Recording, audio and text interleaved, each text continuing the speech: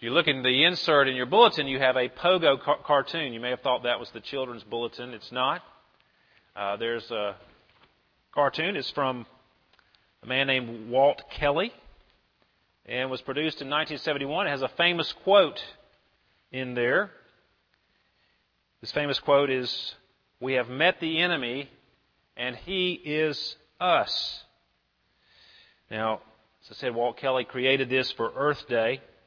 And the point he was making is that if we want to understand who is responsible for the pollution in the world, then we need only to look in the mirror. The enemy, the ones responsible for pollution of our earth, is us. We're the ones who litter. We're the ones who pollute the air and the water of the earth. It's not someone else's fault. And if everyone took responsibility for themselves and how they treated the earth, if each individual decided to do his part, then we can deal with pollution. That's his point.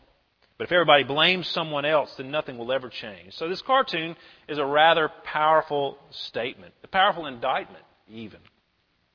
Well, today in this text before us, Jesus is asked a question about pollution. And he's not talking, obviously, about physical pollution like the Pogo cartoon, but he's talking about spiritual pollution. The Jews were very concerned about spiritual pollution or spiritual uncleanliness. And just like Walt Kelly, Jesus makes some powerful statements here about spiritual pollution, and he actually makes the same point. We have met the enemy, and he is us. The one responsible for our pollution, for our spiritual pollution, is not our parents. It's not our upbringing, as many like to say today and blame someone else. It's not our circumstances. It's not the problems that we've had to encounter through other relationships. No, our uncleanliness, our spiritual pollution comes from within, from our hearts. Now let's set this up. My comments are going to be centered around the wrong way to deal with this uncleanliness and the correct way to deal with this uncleanliness, but it needs a little setup. We need to understand some things about sin, because that's what we're talking about here when we talk about uncleanliness or spiritual pollution. We're talking about sin. And we need to understand some things about God's law.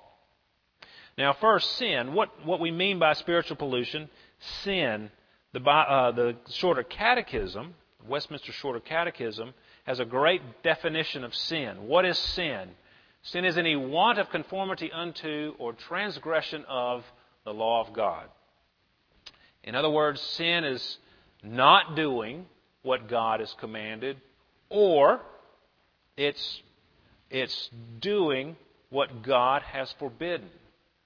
So there's sins of omission and commission. You can fail to do what God has commanded you to do, or you can do what God has forbidden you to do. In both of these cases, it is sin.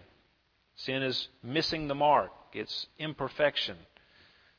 God has given us information from the very beginning about what is right and what is wrong. He has created a standard. A lot of people today think that we decide for ourselves what is right and wrong, or the laws that we have were derived from the consensus of the people. But that's not what we're talking about here. Law, what is right and wrong, is defined by God. Jesus talks about the Word of God or the law of God, and He says it is, not within you or something that you've decided on. God has put a standard out there. He's given it to us, and it is what it is. He's the Creator. He made the rules and the laws. He defined what is right and wrong. When God gave the mankind His law, Adam in the Garden of Eden, Adam chose not to follow that law. He rebelled against God and said, I'm not going to do. I'm not going to refrain from eating of that tree of knowledge like you've commanded me to refrain from. I'm going to do it anyway. And Because of his sin, he became a sinner. His condition changed. And he has passed that down to all of mankind. Adam became unclean. And by ordinary generation, mankind became unclean as well. Adam became a sinner. And that makes us sinners. And we're that by nature. We're born with it. The larger catechism, I won't read it all to you because it's all in 1640s language, but it talks to us about the sinfulness of mankind's estate. The state that man is in, the sinful state. What is it? What does it consist of? Well, we bear the guilt of Adam's first sin, it says. There's an old saying that Puritans used to say, in Adam's fall, we sinned all. When Adam sinned, all of mankind fell with him and became sinners as well. And that means that we lack his original righteousness. When Adam was created, he was perfect. He had not broken the law. And when we're born, we don't have that option. We're not born righteous because of Adam's first sin. And his nature, when he sinned, became corrupt. And that has happened to us as well. He passed his nature along to us. So we are sinners by nature, corrupt by nature. And that means that we are utterly, as it says in the Catechism, utterly indisposed, disabled, and made opposite unto all that is spiritually good, and wholly inclined to all evil, and that continually. Now that sounds a bit harsh, doesn't it? You know, I'm not a bad guy. I don't do evil continually, do I? So how can the Catechism say that we're utterly indisposed, disabled, and made opposite unto all that is spiritually good when we do, in fact, do good things? Well, the answer to that is because we never keep the law perfectly. And this is getting to the crux of what Jesus is talking about today. The law is not just an external thing. It's not simply looking at one's actions and saying, well, I've never killed anybody. There's more to it than that. There's the intent of the heart. That's what Jesus is driving at in his remarks to these Pharisees, to these elders in the church. Each commandment is not only against certain behaviors, but it's also against the root attitudes and behaviors that underline those actions. Jesus said in the Sermon on the Mount, you say, do not commit adultery. Or Moses said, don't commit adultery. I say to you, even if you look at a woman with lust in your heart, you have committed adultery. So see, Jesus is not limiting the law. He's expanding it to not just be the external action, but the intent and motivation of the heart. So each commandment is against not only the behavior, the sinful behavior, but against the attitudes and motivations. Every act of murder springs from malice. So malice is like an acorn. Murder is the tree. And everybody's got those acorns in their heart. Those acorns just need a little water. You know, we got a lot of acorns out on the ground from these beautiful live oaks out here. And a few weeks ago, we had our work day. I wanted to get rid of all those acorns, and because it's like marbles out there. You can fall down. But each one of those acorns has in it the seed of one of these great oaks. All it needs is the right conditions, and it will blossom. So in our hearts, we have the acorns of all kinds of sin, because we're sinners by condition. And all we need is a little water, a little sunshine on that acorn of sin, and it will blossom. Sin is not merely a deed that fails God's standards, but it's the motives that fail us as well. If any moment we are failing to love God with all of our heart, which is the greatest commandment, and all the other commandments are summed up in loving God with all of your heart and loving your neighbor as yourself. Anytime we fall short of that, we're failing the greatest commandments. And that's why Isaiah can say, even our righteousness is like filthy rags. Even our best deeds, they're tainted with sin. So when the Catechism talks about being indisposed to sin, even when we do the nicest and most wonderful things, it's saying, look, even at those moments, our good deeds are tainted with sinful motivations and wrong attitudes. We cannot escape it. So why do we have the law? What is the purpose of the law if we can't keep it? We're always breaking it. Well, it's a mirror, as Paul says. It's a tutor.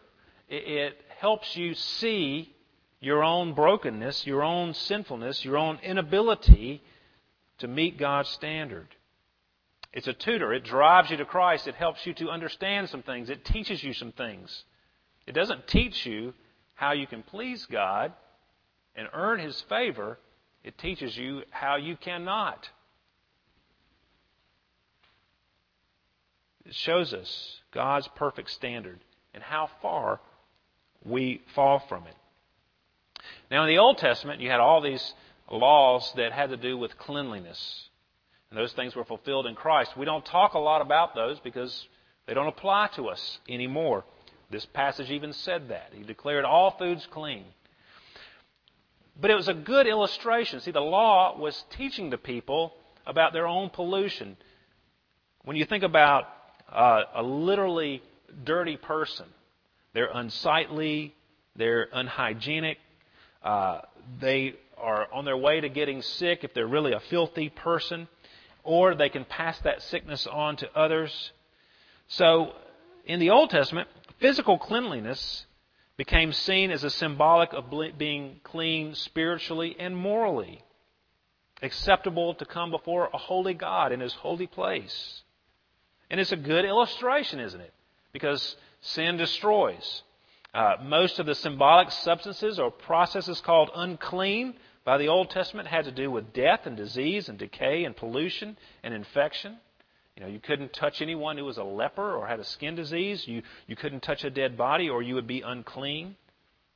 It's not only part of worship and part of coming before a holy God that you didn't want to do those things, but it's also a good practice. It's a healthy practice. But sin is seen as destroying its bearer. It eats away at the fabric of a person. In Sunday school today, we talked about the lepers who were healed by Jesus. And that's literally what leprosy did. It ate away the flesh on your body. So sin eats away at your soul. It's a picture of that. Sin defiles not only by destroying, but by isolating. When someone is unclean physically, when they're dirty, nobody wants to be around them. If they're dirty or smelly, they get ostracized. Nobody wants to hang. And they are seen to be unpleasant and even dangerous sometimes.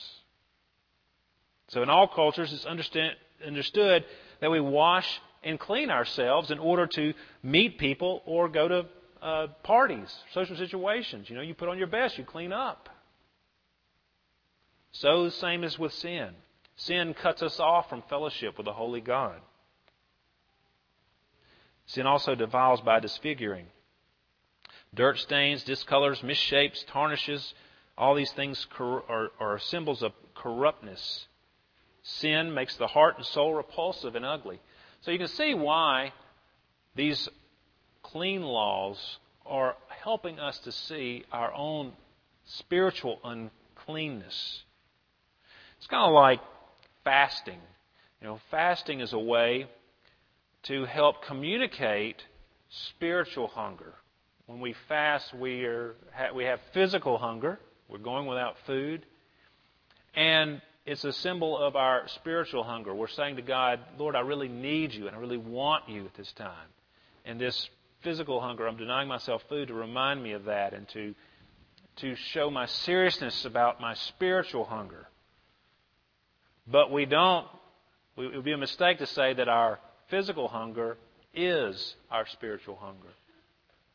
It's the same way with those laws. You can wash your hands. You can go through all the rituals. But it would be a mistake to say because I've done all these rituals that I'm actually spiritually clean. That's the mistake that the elders and Pharisees were making in Jesus' day.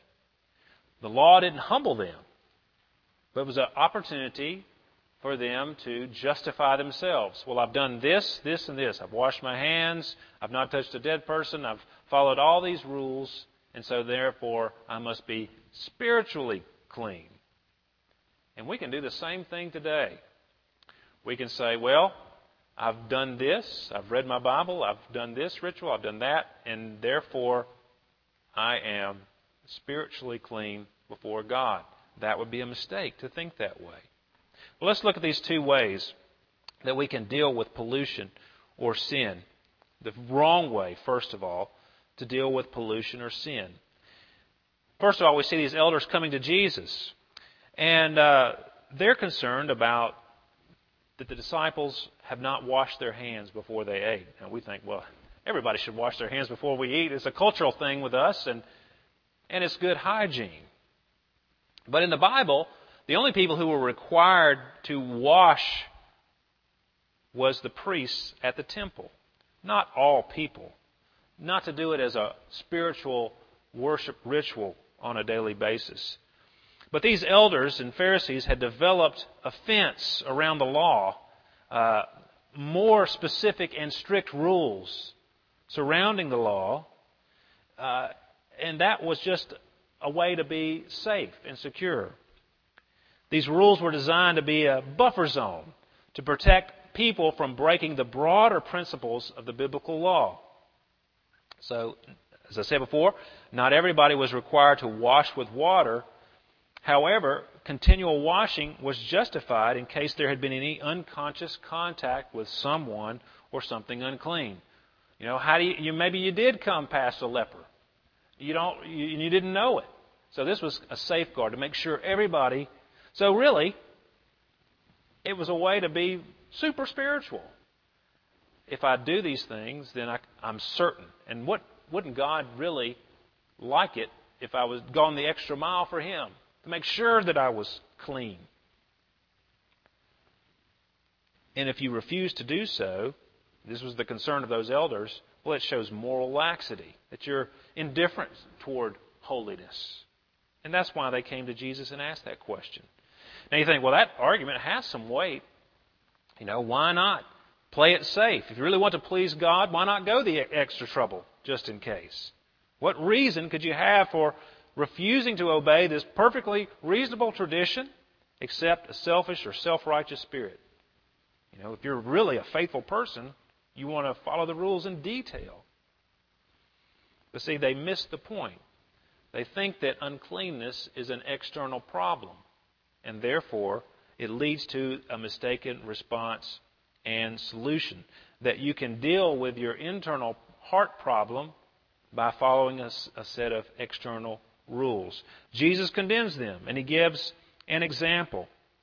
He said to them in verse 6, "Well did Isaiah prophesy of you hypocrites, as it is written, this people honors me with their lips, but their heart is far from me."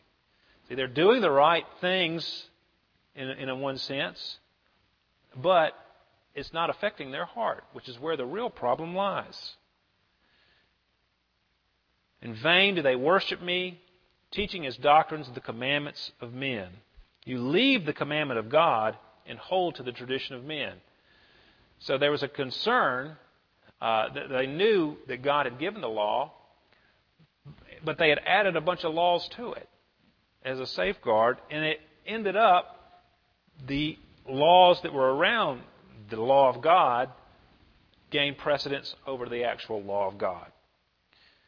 He gives the example that, you know, the law tells you you're supposed to honor your father and mother, but there was a provision in Leviticus 27, you can read about it, about dedicating things to God. So people who had an inheritance, you know, you needed to take care of your older parents. Some people would get out of that if they maybe resented their parents or had something against them. They would say, well, everything that I was going to give to you, Mom and Dad, I have dedicated to God. So it made them look super spiritual and allowed them to not have to honor their father and mother. And that's what Jesus is condemning. See, you're following these provisions that the elders have made of dedicating things to God, but you've not fulfilled the one of the 10 Commandments, to honor your father and mother. It's one example of many, because he goes on and says, you know, many such things you do, he says in verse 13. These extra laws at first seem to on first sight, to honor God's law and His holiness, but it actually undercuts the law's demands because it doesn't get to the heart of the matter. It leads to self-righteousness and a holier-than-thou attitude. Well, I wash my hands and you don't, so I must be holier than you are. Well, that has nothing to do with it. It just means you have clean hands and I don't. We have a tendency to do the same thing even as Christians. We boil Christianity down, and I did this when I was a young person, when I was a junior high schooler. I don't drink, smoke, or chew, or date girls that do. And I classified people as being Christians or not on certain moral behaviors, certain external behaviors. Well, if you listen to this kind of music, or if you hung out with these people, or if you did that, then certainly you're not a Christian. And I thought, well, I am a Christian because I do listen to this good kind of music, and I don't go and do this behavior. So, you see, I was being nothing more than these Pharisees, these hypocrites. I was just looking at the outward behavior. And I was feeling good about myself based on following this man-made set of rules. Led me to be an obnoxious 8th grader with a big Bible that I would beat people over the head with, wanting to convert them. But they were much better off not being converted to my false religion because I was just giving them laws to follow and a self-righteousness, which is really no righteousness at all because it does not get to the heart of the problem. Jesus gets to the heart of the problem. The right way to deal with our sin is not by following a set of rules. The law was not designed to save you. It was designed to show you that you cannot save yourself because you cannot keep the law. The right way to deal with pollution is sin. Jesus shows that the problem of defilement is not an outside job that can be dealt with by self-improvement, but an inside condition that can only be dealt with by radical intervention and grace. Real uncleanliness is not a matter of external observance. Sin begins inside in the motives and the desires of the heart. The actual behavioral transgressions or sins that we commit are only the fruit. The root is in our hearts. The root consists of attitudes, selfishness, pride, rebellion to God, and so on. If you look at the list that Jesus gives us, He talks about all the different things that arise out of our hearts. And you can see He's not just listing off the 10 Commandments. He's listing off attitudes, evil things at verse 21. What comes out of a person is what defiles him.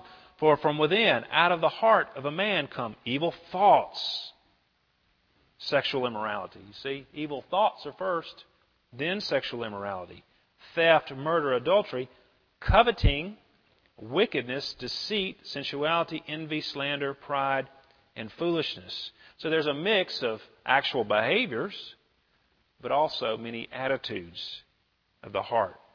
All these evil things come from within, and they are what defile a person.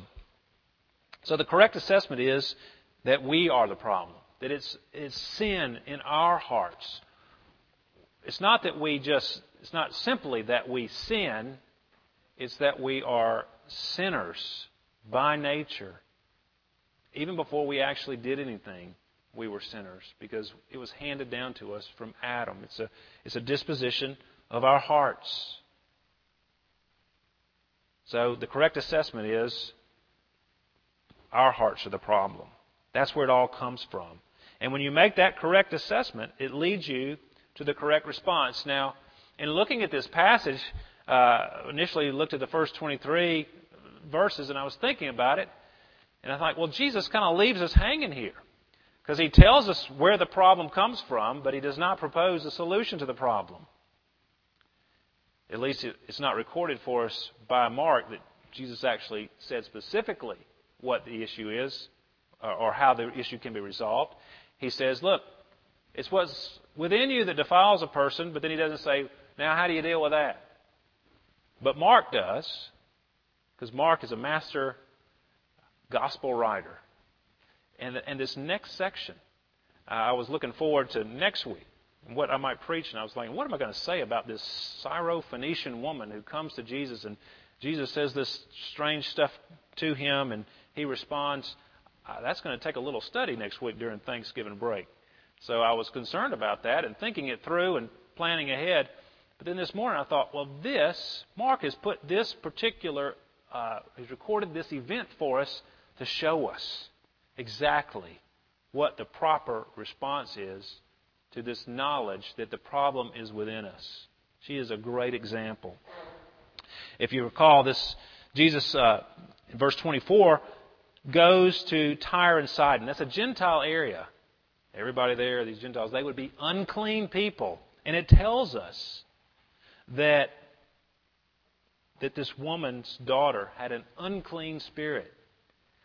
And she comes to Jesus and has heard of his fame, that he can possibly heal her daughter.